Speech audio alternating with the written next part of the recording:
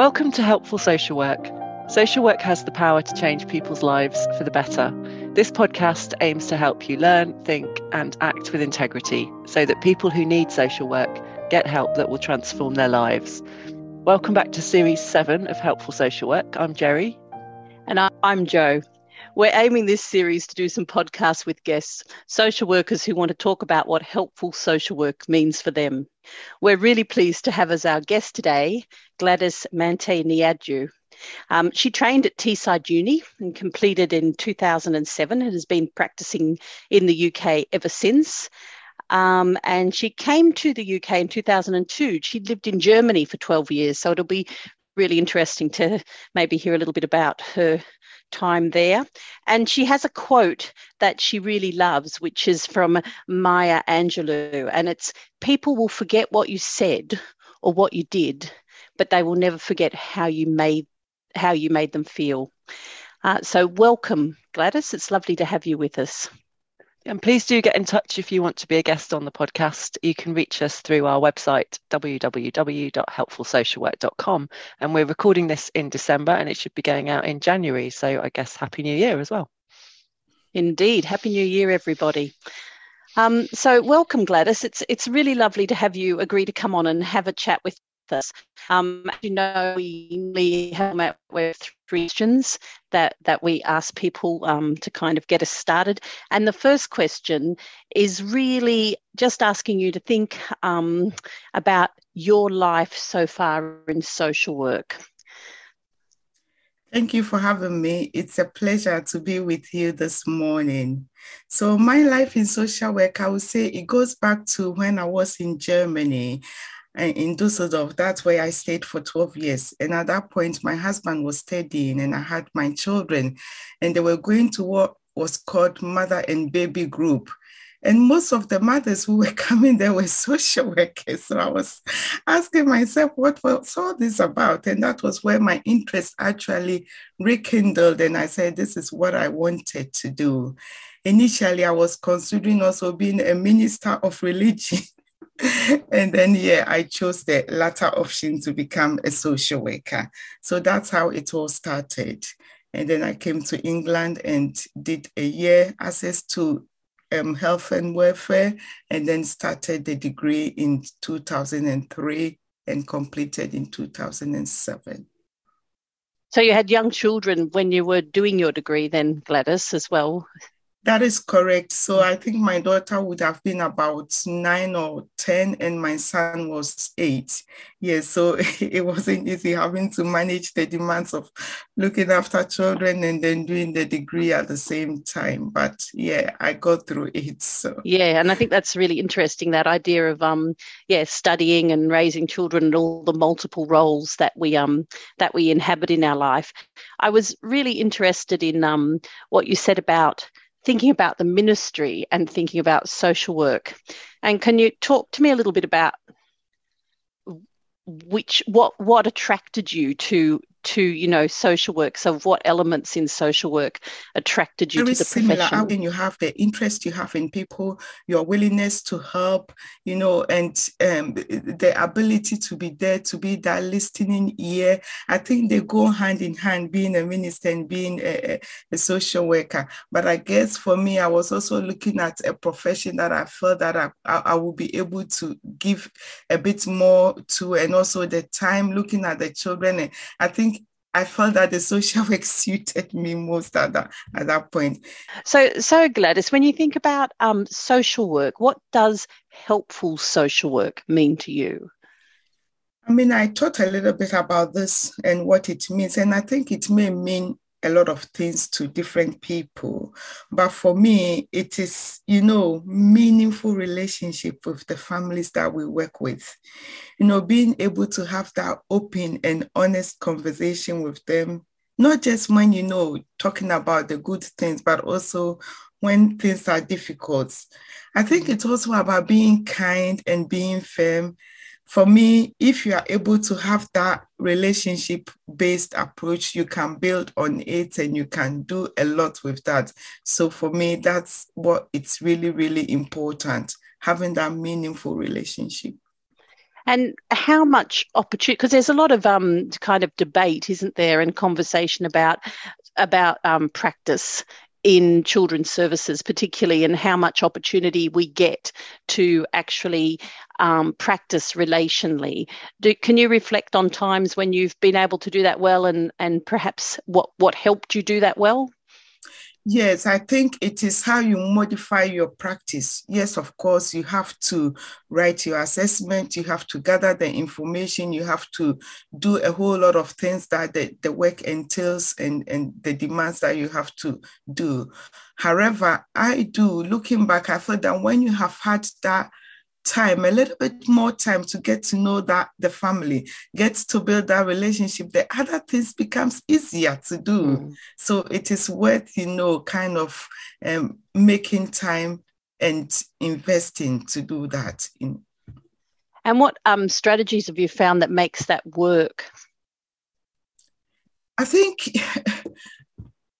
just, being available, being there on time, being punctual when you say you will be there at a certain time, being able to afford that time, accepting that sometimes things may not go according to plan, but just being really open and honest, having that open and honest conversation with families, just being there and letting them know why you are there. Don't hide anything from them. Just taking your time to get to know their journey and having the understanding that most of the family we work with, you are there because of what may have happened to them, and just being there to listen to their stories.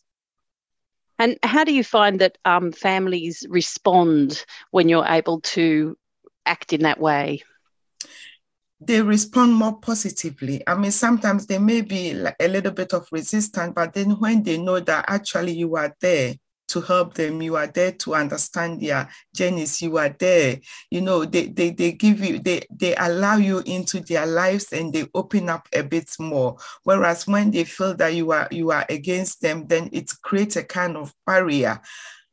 But if you are able to give them that opportunity to fully understand that you are there to support them, then it gives them that option to get to know you, the option to be able to have that honest approach and conversation with you, to kind of bring you into their world and let you understand some of the issues that they are having. I think as I'm just kind of reflecting on what you're saying there, Gladys, and thinking about, for myself, whenever I've, needed help and support throughout my life, I have certainly always got it from people who have bothered to make some kind of connection with me, and whom I felt to be genuinely interested, I think, in my journey and what it is I'm doing. And I guess that's, that is the same for all of us, whether we're using social work services or whether we're a social worker, is that we are looking for that connection, aren't we, in life. And perhaps that's what makes social work helpful sometimes, is that that ability to have somebody who doesn't have a stake perhaps in your life in the same way be available to you.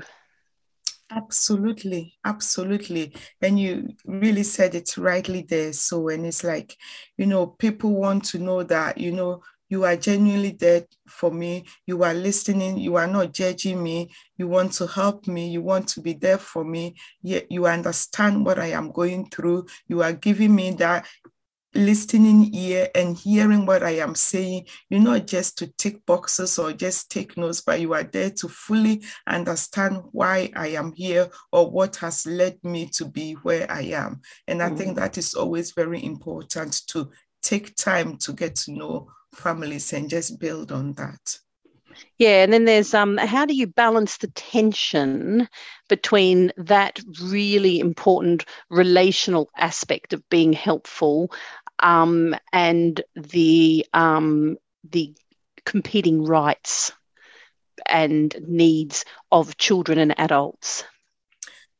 I think, it all comes back to also being able to organize yourself, being able to also understand that, the role is also demanding, and having that ability to develop yourself, having that emotional resilience, and knowing also your limitations. You're not going there to let families know that, yes, I'm here to be able to do everything perhaps you are asking me to do, because, sometimes there may be issues with resources.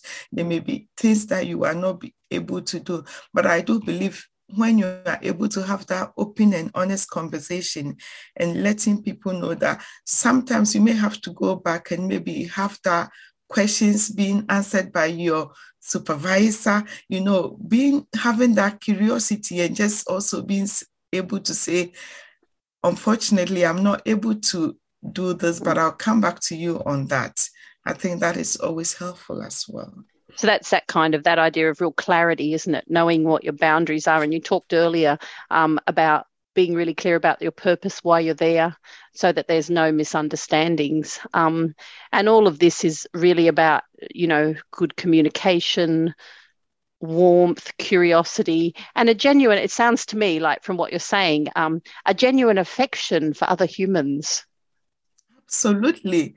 I mean, you really do need that. You can have all the knowledge and all the intelligence, but if you are not able to relate to families, and if you don't have that genuine, willingness to help, that wouldn't get you anywhere. So having that empathy, being able to communicate, being able to also know the clues, look at the body language, what is, maybe sometimes people don't even want to talk.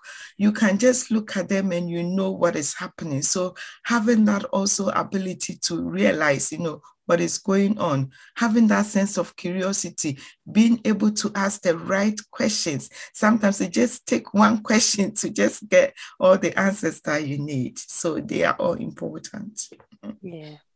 Thank you, Gladys. And when you think about your own life, without going into sort of personal details, can you think about a time in your life where you experienced good help? And what was it that you noticed about that experience in terms of what made it good help? I'm just thinking back, looking after my own life, and maybe there have been times, I think we can never say that we don't need help at all in lives. Yeah. For me, it is the person who had just been genuinely there to just listen to what I had to say without making me feel that, what I am saying doesn't make sense. It's just resonating with my worries, just being there to not necessarily giving me something, but it's just the ability to just listen and understanding the pain that perhaps I was going through at that point, and just being there. Yeah, I think that was what really helped me. Oh, Gladys, I just really loved that explanation you offered. And what really struck me was when you said that someone who lets your worries resonate. Because for me, I feel really strongly that you've got to start with where the person is you're talking to and what it is that they're worried about. And when I do brief solution focused therapy, and I'm sometimes talking with other social workers about it, sometimes they'll raise with me the concern that the person's worries that they identify might not be the worries that are driving them into the home. So it might not be the things that are on the notification, might not give them an opportunity to address what it is they want to talk about. And I've always felt that you can talk about whatever you want to somebody, but if you're not addressing their worry, their biggest worry or their biggest distress, that everything's just bouncing off them. That you're not getting through to them because they remain preoccupied and distressed with their worry. And as a social worker, what you need to do is, as you say, is let their worries resonate so that they then feel heard and they can see that somebody's actually making space for their worries. And if you can do that, then of course you can move the conversation in different directions. But I'm going to steal that phrase. I really, really liked it. It's been really fascinating listening to this conversation, and I was hoping that maybe we could try and come to a kind of conclusion, draw some of that together into a message, distill it into a message for social workers who are, I think, really trying to be helpful in really difficult circumstances, aren't they? So what would you want people to take away from your experiences of social work, Gladys, and what you've been talking about today? Yeah, I think one of the things that is important to me, and I do tell the newly qualified social workers that I am supporting, is, don't lose your passion. Yeah, just keep the passion, and also make efforts to know the families that you are working with. Build that relationship from the beginning. And if you start with that, everything else will be, will form in place. And one thing again is, we are always learning. We don't always know it all. Learning never ends. Have that sense of curiosity. If you don't know it, just come back and say, well, I'll have to make inquiries about this and come back to you on it. And just keep learning. There is new research, a lot of theories. Upgrade yourself, know that you don't know it all, and be willing to learn and listen. That's fantastic. I love that idea about hanging on to your passion. I think it's an interesting thing that because we're doing really intense kind of human work, you can find it quite draining at times, but actually it's also really replenishing doing that work. And if you do it with passion, then it returns passion to you, I think. And it's that also for me, that idea of, liking people. And I think that's one of the things for, I've been lucky enough to work with Gladys in the past. It's something that I've really, really enjoyed doing. And one of the things that I've always known is that you just genuinely really like people, Gladys. And that just really shines through. And I think that's such an important thing for social work. It's what you say, Jerry. You like people and you enter the work with passion, then you get replenished as well. And that's a lovely thought. Thank you so much for coming on Helpful Social Work, Gladys. Thank you. Thank you for having me. Thank you. Yeah, that's really wonderful.